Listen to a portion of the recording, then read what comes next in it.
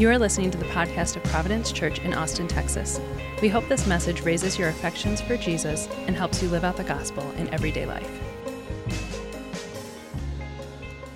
A small company of soldiers was marching into the night. Nobody was talking. They were just marching. They were well-trained soldiers, so a 5-mile march was nothing to them. And in one sense, their mission would be really simple. It would be over like that. In another sense, their mission would be extremely difficult. But they marched on into the night. And when they arrived in the small town, it was quiet. No one was on the streets because it was night.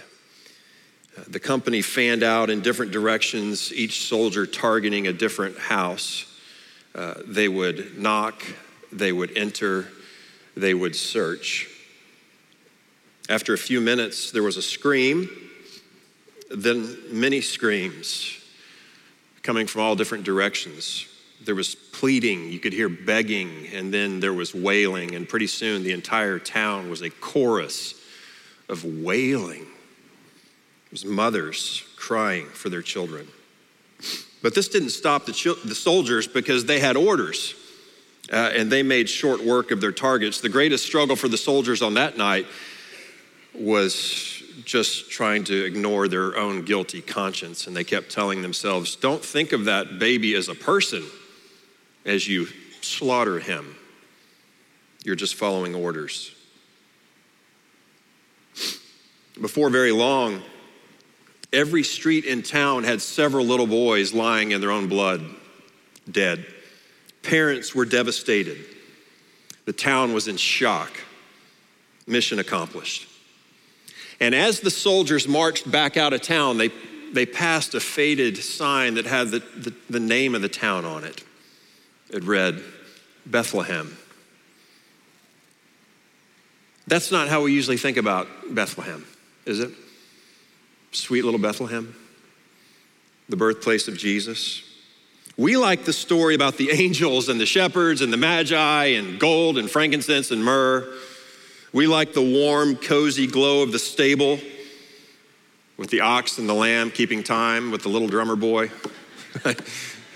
We like that story. We like the birthday party story where everything was bright in Bethlehem because the Savior had been born there. But just a couple months after the Savior was born in Bethlehem, Bethlehem was the scene of mass murder. Mass murder. King Herod had been appointed by the Romans as the king of Judea, that surrounding region. And so he was basically just a puppet king, but he was very ambitious and he was paranoid and he was brutal.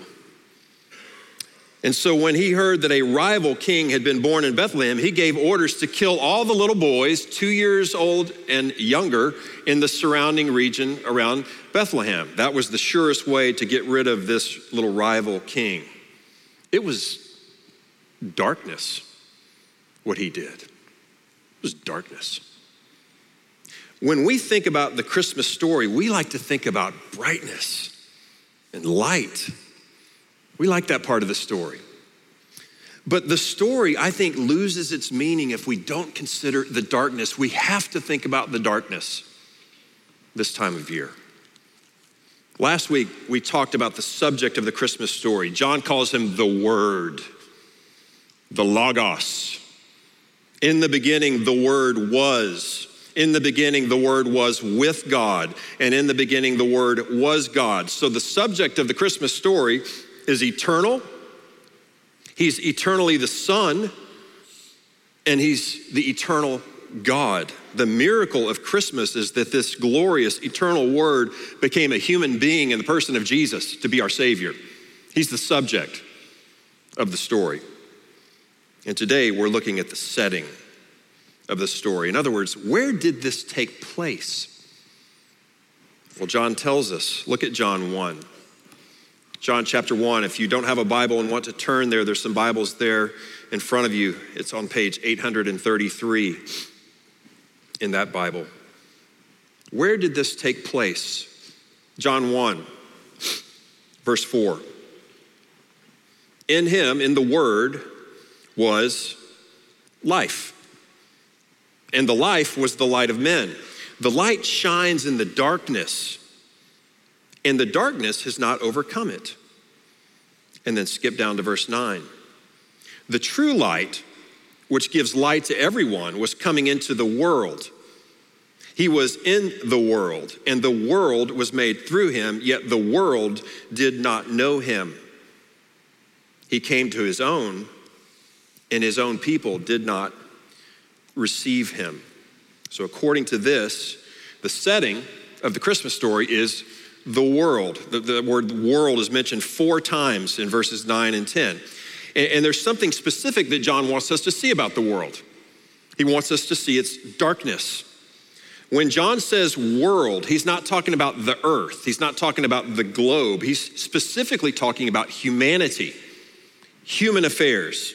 He's talking about humanity in rebellion against God, humanity seeking to live independently of God.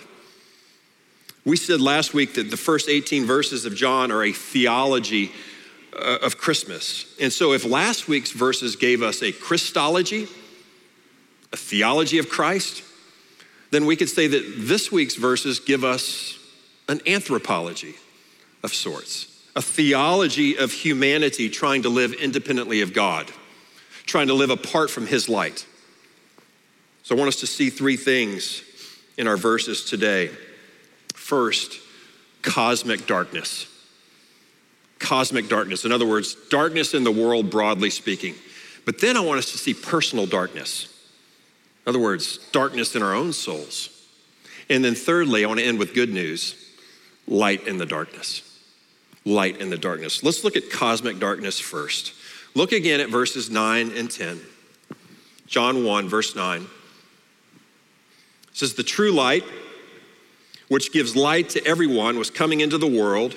He was in the world, and the world was made through him, yet the world did not know him. How did we get to this point? Where human beings would not know their creator, the one who made them, where people would not recognize the one who made them. Where did this kind of darkness come from? Well, to answer that question, you got to go back to the beginning of the story. Listen to the first few verses from Genesis chapter 1.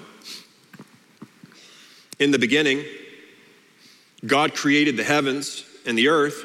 The earth was without form, and it was void, and darkness was over the face of the deep. So there was darkness before creation. And the Spirit of God was hovering over the face of the waters. And God spoke a word, let there be light. And there was light. And God saw that the light was good. And God separated the light from the darkness. So the first thing that God created was light. Isn't that great? The first thing that God made was light. The first thing that happened in creation was that he overcame the darkness with light. And he called the light good, and he made a distinction between light and darkness. He made a separation between them. And then God went on creating everything else by his word. Keeps in Genesis 1, God said, and everything was created, culminating in his crown creation, humanity. And at the end of creation, God said at the end of Genesis 1, this is very good. In other words, I love what I did here. It's all good. It's very good. Then we come to Genesis 3, 2 chapters later, and another character is introduced into the story. It's the serpent, but we know that it's not just a snake, it's Satan. And Satan's name literally means adversary. He opposes God. And the way that Satan opposes God specifically in Genesis 3 is he challenges God's word, his logos. Satan says, did God actually say, did he actually tell y'all you couldn't eat fruit from any tree in the garden? Did God really say that? And so he tries to drive a wedge between God and the man and the woman by destroying their trust in God's word, his logos. And so we know what happens. He deceives them, he tempts them, and they sin. And then we know what happens after they sin. They run and hide. They run and hide. Genesis 3, verse 8, I think maybe the saddest verse in the entire Bible.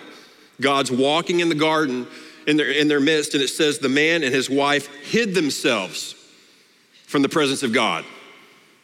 They hid from God. They ran for the cover of darkness. They didn't want to be in the light anymore. They didn't want to be exposed. So they ran for darkness. And darkness was reintroduced into God's perfect creation. Ever since then, humanity has been living in what C.S. Lewis called the Shadowlands. What a great description of the world as it is today. The Shadowlands. It's not as dark as it could be. We couldn't survive in total darkness, but we're in the shadows. The light is dim. It's hard to see things clearly. So that was the sequence. Satan, then sin, then Shadowlands. That's how we got to the point where we are in John 1, where he could say in verse 10, the world was made through him, yet the world did not know him. They did not recognize their maker, even though he was standing right in front of them. Ever since Genesis 3, the world has been sitting in darkness.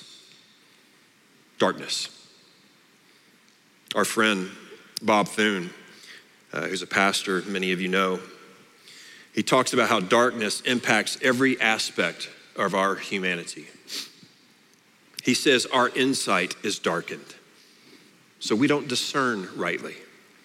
Our reason is darkened, so we don't comprehend truth as we ought to. Our wills are darkened, so we don't choose the right things. In fact, sometimes we do the very thing we don't want to do. Can you relate to that? Our hearts are darkened, so we don't love rightly. We end up loving the wrong things strongly and the right things weakly. And he says our impulses are darkened, so we don't instinctively do what is good. Often our default impulse is toward that which is destructive or selfish or even evil. The world sits in darkness. We sing this time of year. Long lay the world in sin and error, pining. The word pining means languishing in the darkness. And we know that darkness has invaded our world in all sorts of ways. Just a few examples. In the past 2 centuries, 20th and 21st century, 200 million people have died because of war. 200 million. In 2021, over 107,000 Americans died of a drug overdose. 2/3 of those deaths involved synthetic opioids like fentanyl. 20% of American adults experience some form of mental illness. $50 billion is stolen from American businesses every year by their own employees. What's up with that?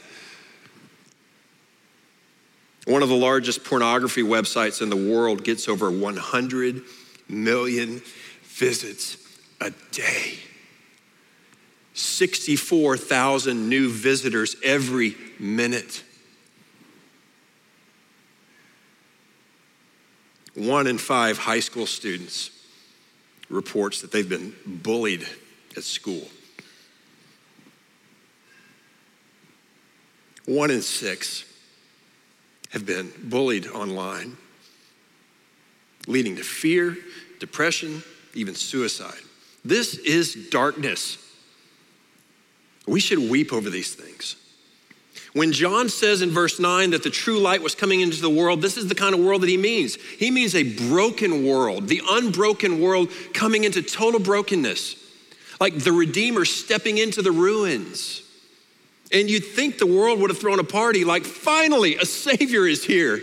Get the party hats, the streamers, let's throw a party and welcome him. But they didn't. They didn't throw a party. They didn't welcome Jesus. And according to verse 10, they didn't even recognize him. Worse than that, right after he was born, somebody tried to kill him, King Herod. And then throughout his public ministry, we know that he was hounded, he was repeatedly challenged, he was slandered, he was targeted, and Jesus wasn't surprised by any of this. He said in John chapter 7, the world hates me because I testify that its works are evil. This was the world Jesus came to save, a world that hated him. D.A. Carson says that John 3:16, when it says, "For God so loved the world," he says that's not so much an endorsement of the world and how lovable it is. He says that's a testimony of the character of God, the love of God. His love is great because he loves his enemies. He loves those who hate him. The world, according to John, is a dark place. It's humanity in rebellion against God. 1 John chapter 5, verse 19 says, "The whole world lies in the power of the evil one." In other words, the dark lord behind the world system is Satan himself, the one who challenged God's word, his logos, and opposed it in the very beginning. Remember the sequence? Satan, then sin, then Shadowlands. That's the setting of Christmas, the Shadowlands. But darkness is not just something out there in the world. Darkness actually is also in here. Right? It's in me too, in my own heart. Darkness is not just cosmic, it's also personal, which is the second thing I want us to see here, personal darkness. Personal darkness. Look at verse 11. I want you to see how John moves from talking about the whole world to talking about something that hits a little closer to home. Verse 11.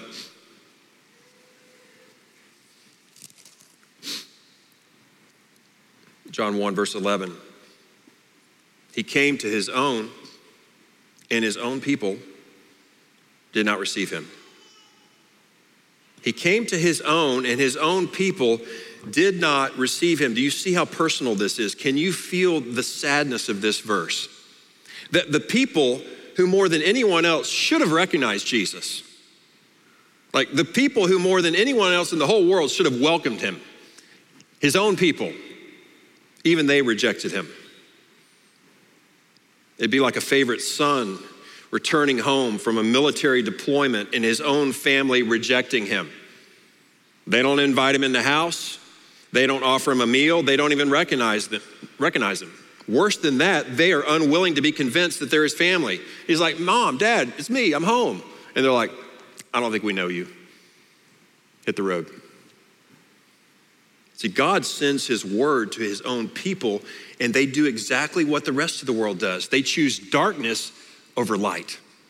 So apparently, according to this, even those who have been given much light can still have darkness in them. Apparently, those who have been entrusted with the oracles of God, it says in Romans 3, who've seen God's glory, who are familiar with his covenants, who worship him, who know his promises, even those people can choose darkness over light. And I think there's something here for us to consider as Christians, because as Christians, we have been given much light, haven't we?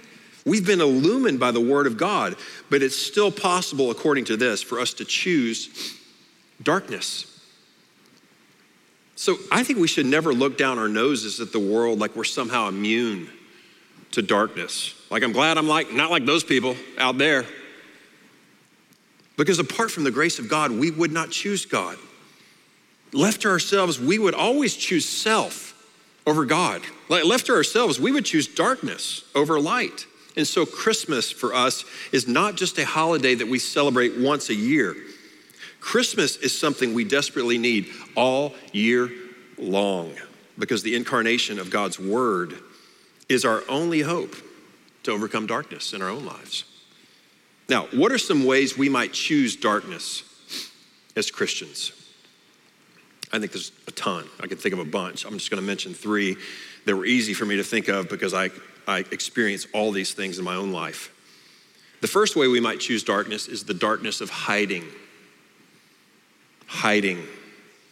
Light exposes who I really am, and who I really am is not always pretty. And so naturally, I want to hide those parts of me that are embarrassing. I avoid the light. Jesus talked about this dynamic in John chapter 3. Listen to what Jesus said in John 3. Jesus said, and this is the verdict, "The light has come into the world, and people love darkness rather than the light because their works were evil. For everyone who does wicked things hates the light and does not come to the light for fear that his works should be exposed." So I don't want embarrassing and shameful things to be exposed, so I'm tempted to hide those things. in the shadows. I'm tempted to keep those parts of my life in the darkness. Problem is, that's where sin grows. Sin's a whole lot like mold. It thrives in the darkness. Sin grows in the hidden places. It grows behind the walls, right? Where nobody sees it. Where nobody knows the real me.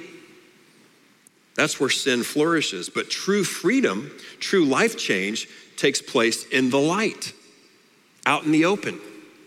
We heard this in our assurance of pardon today from 1 John chapter 1. 1 John 1, verse 7, listen to this. If we, that's us, walk in the light as God is in the light, then we have fellowship with one another. See, you can't have true fellowship with me if you don't know the real me, and I don't know the real you. But if we walk in the light with one another, we can actually have true fellowship with one another. And not only that, if we walk in the light, the blood of Jesus cleanses us from all sin. See, the light of Christ doesn't bring condemnation, it brings cleansing. Isn't that great? It brings the freedom of being fully known, yet fully accepted. We all want that. We want to be fully known and yet fully accepted. And in the light, we have that in Christ. So we don't have to hide anymore. We can come out of darkness. A second way we might choose darkness in our life is the darkness of self-rule, self-sovereignty, self-legislation. Because, maybe I just want to live however I want to live. I don't want somebody shining light trying to show me a better way. I want to do it my way. I see the light as a threat to my sovereignty. And when I act like that, I'm acting just like King Herod. I'm the king of my own little realm, and I don't want another king in charge. So I hate the light. I want to snuff out the light. Listen, whenever we give in to the instincts of our flesh, our natural selves, whenever we give in to the impulses of our natural selves, rather than living under the kingship of Jesus, under the power of the Holy Spirit, we are likely choosing darkness. We're choosing darkness. An example of this in my own life would be anger. And I don't mean righteous anger. I don't mean anger at the things we ought to be angry at, like injustice of the world. I mean anger about just silly things, stupid little things in my life. That's where anger flares up for me, like anger in traffic, right? Some guy's following a little too closely behind me. He's riding my bumper, and that makes me angry. And I want him to know that I'm angry. So I brake check him. Give him the stink eye in the rearview mirror, right? In that moment, I give in to the impulses of my flesh because my realm has been threatened and I want it to be known. Ed Welch, who's a Christian counselor, says, anger is a sign of kingdom allegiances. It shows a temporary alignment with the devil himself. Excuse me? It shows a temporary alignment with the kingdom of darkness. In other words, self-rule, self-sovereignty is darkness. Because as Christians, we're under the sovereignty, the kingship, the lordship of Jesus, not self. Other way I'll mention that we might choose darkness over light. We might choose the darkness of self-righteousness. I think it's easy to see the darkness in my badness. But there can actually be darkness in my goodness, in my morality, if I'm using my goodness to justify myself.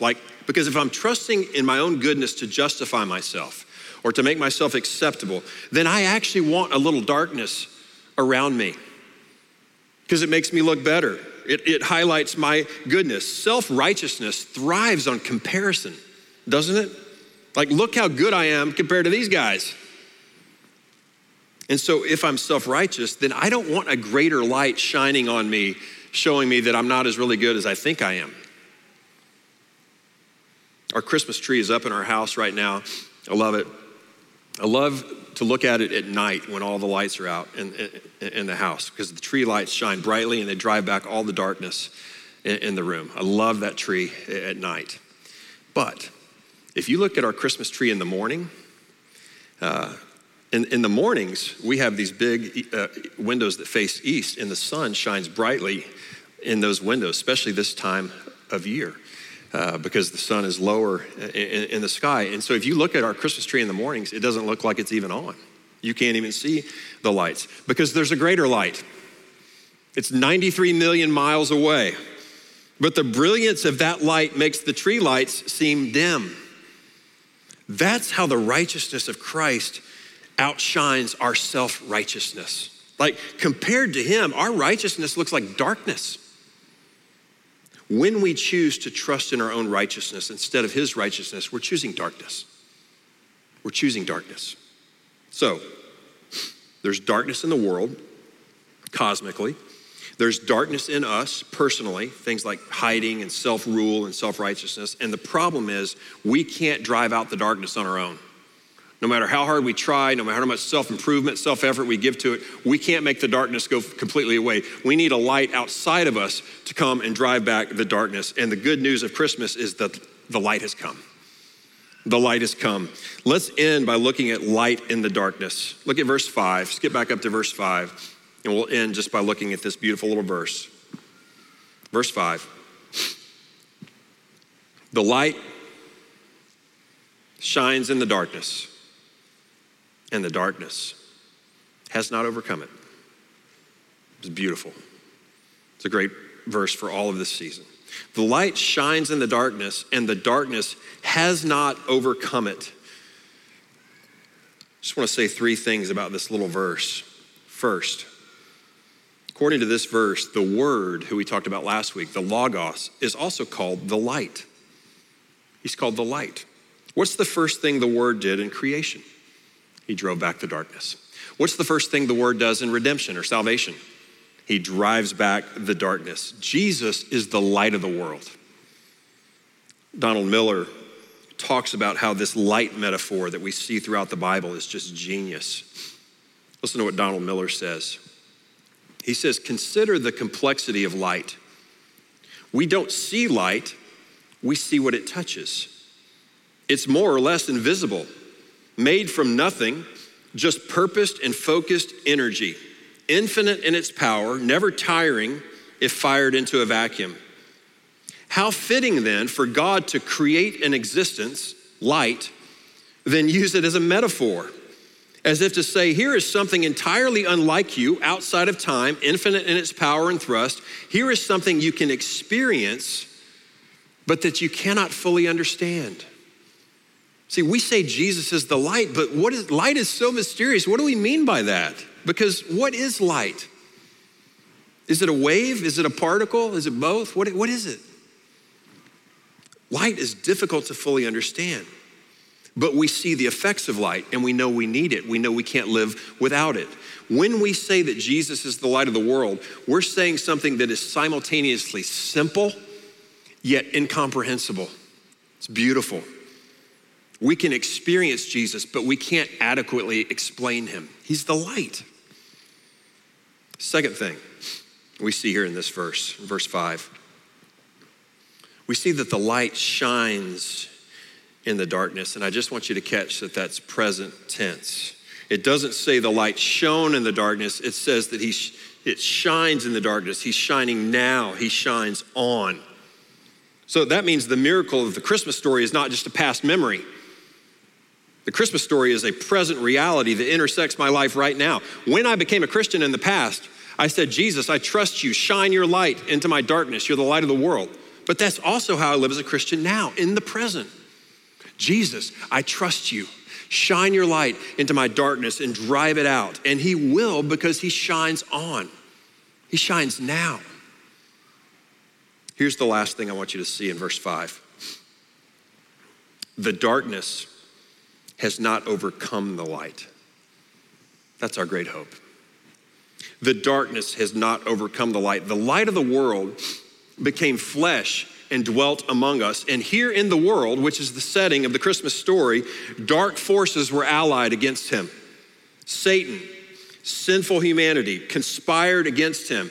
And we know what happened. They arrested him. They tried him. They crucified him. They buried him. And it looked like darkness had won. But darkness can actually never overcome light because darkness is not its own thing. Darkness is not a thing. Darkness is simply the absence of light. So light will always drive back the darkness. And so in this glorious explosion of light, Jesus, who had been dead, was raised to life, and now he lives in glory. He shines right now. When the Apostle John, who wrote this, encountered the risen Christ, he also wrote Revelation. And do you know what he said about the risen Christ in Revelation chapter 1? This is how he described him. He said, his face was like the sun shining in full strength. So the word of God who became flesh is now shining forever as the risen Christ. The light who came to a dark world on that first Christmas still shines on. He still shines on. Hallelujah. Let's thank him. Let's pray. Thanks for listening to the podcast of Providence Church. For more resources and info, visit us online at www.providenceaustin.com.